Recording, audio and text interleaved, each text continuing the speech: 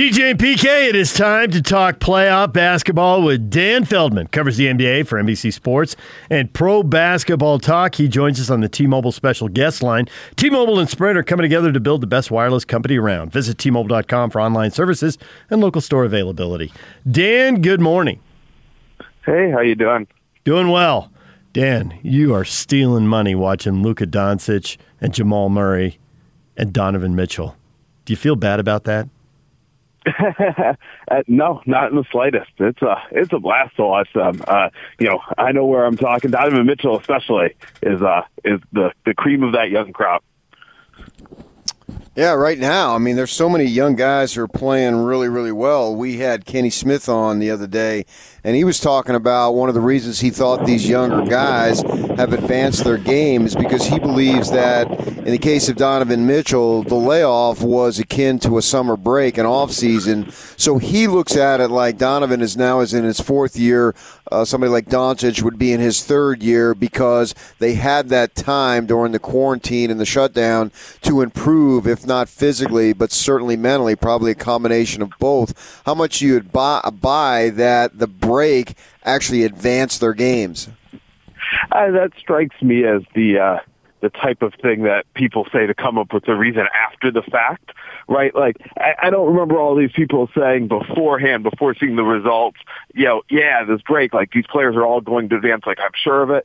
You see the results and you come up with a narrative after. There are players in that age range who aren't playing their best right now. That goes both ways. I do think in Donovan Mitchell's case specifically, I don't know how much it's the break, as maybe he would have been in a similar point anyway, but he has really advanced from prior postseasons. His ability to read a defense, see what's going on, get to all the way to the basket or shoot a jumper or pass. Like, he is making the right play over and over.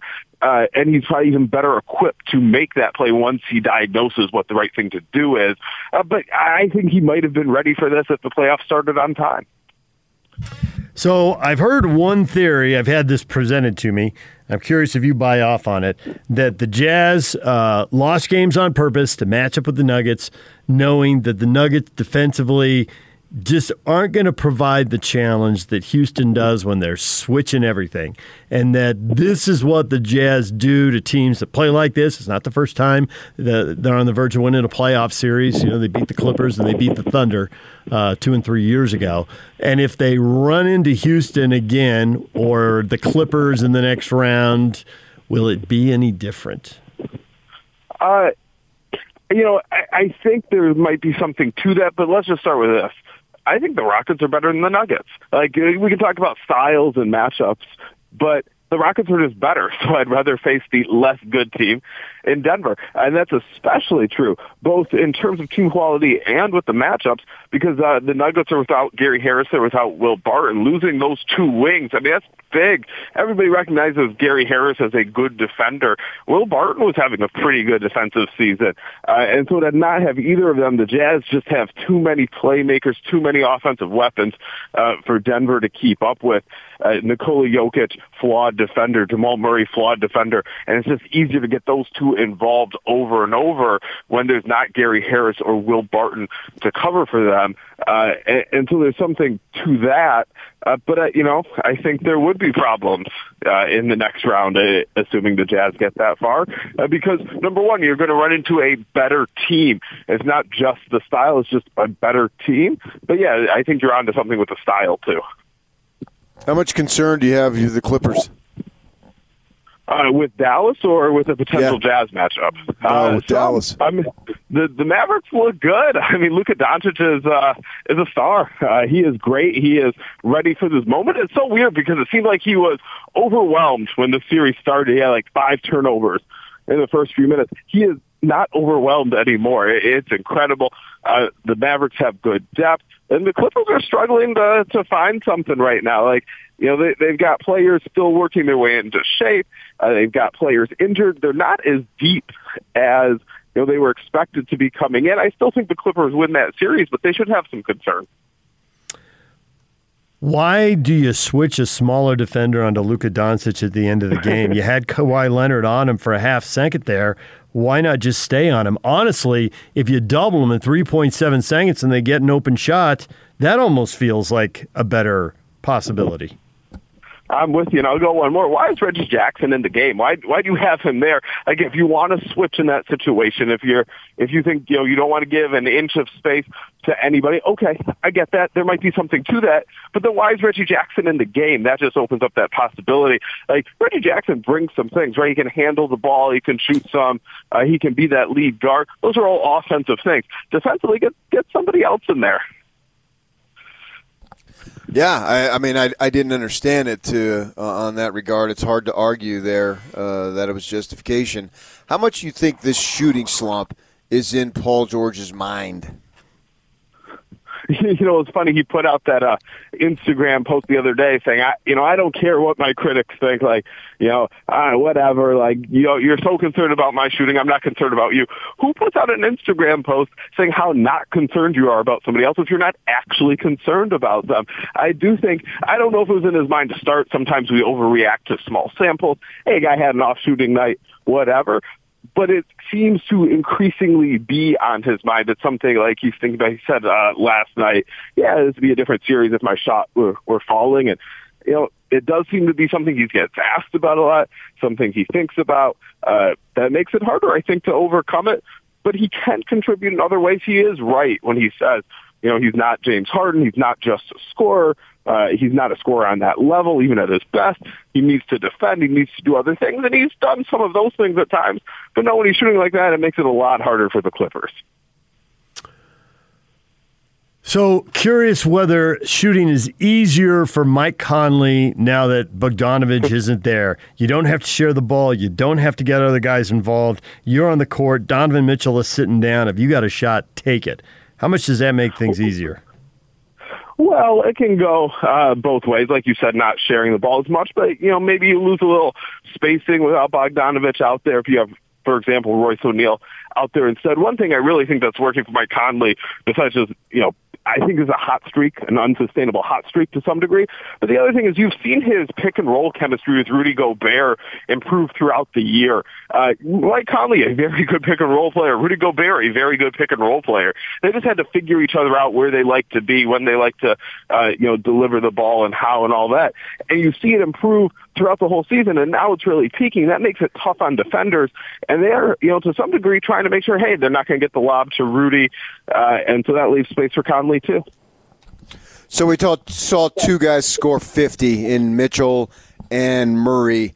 How much do you think of that is because there's no home and away, they're both in the same arena, that is leading to this individual scoring explosions?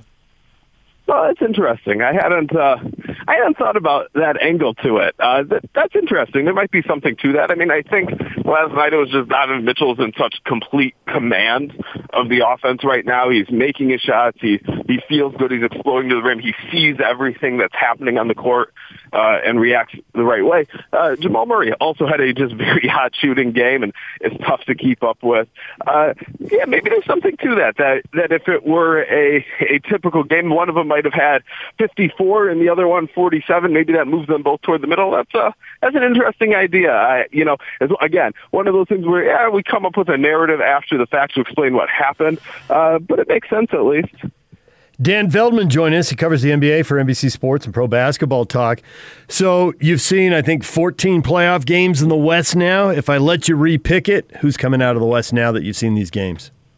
Oh, that's tough because the favorites have not looked good. I picked the Clippers beforehand, and they have not looked great. The Lakers are the other popular pick, and they've kind of struggled through. I think I'm sticking with the Clippers, though. They do have that top-end talent. They can get healthier. They can get in better shape from, guys who are late to the bubbles. I see that room for improvement. I still think they have the upside.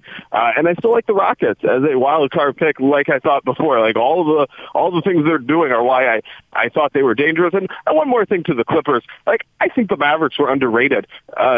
they lost some close games that could have gone either way. I like their depth. I think that might matter more in the bubble when teams don't have their top players in the very best shape. I'm not sure if players will be capable of handling the huge minutes like they typically do in a postseason. So I think the Mavericks are pretty good. I don't panic at the Clippers struggling somewhat in the series. Paul George does have to get right, but I think I'll still go with the Clippers. But I'm at the point now, I'm taking the field over any single team. Okay, I buy that the Mavericks were undervalued to an extent, but if I would have told you that they were playing without Porzingis, how much would you have bet on the Clippers winning that game? Yeah, that's the other thing is, yes. I mean, he was so good in the previous game, inside, outside, offensively, defensively, like a real complete game. That is a big loss. But that's part of why I like the Mavericks' depth. Not that I would expect them to win without Porzingis, but I just think, hey, they've got a little bit more of a chance than a typical team that's dealing with this kind of stuff. So how much pressure do you think is on a guy who misses a game, who's got to come back after that performance? You got to do your thing, but you got to fit in. And they won without you. Now you got to make sure they win with you. Yeah, but he's an easy player to fit around because he shoots, he spaces the floor. Like, he makes it easy to fit in a lot of ways. And look, he's got some experience doing it. He got ejected earlier in the series and then came back and had an excellent game. So, he's done that before, and I think he could do that again. So over in the East, I don't know that they're necessarily the best team, but I think the most intriguing storyline for me is Toronto because of Kawhi Leonard leaving and to see if they can still do it. How much you buy them as a legitimate contender to get to the final?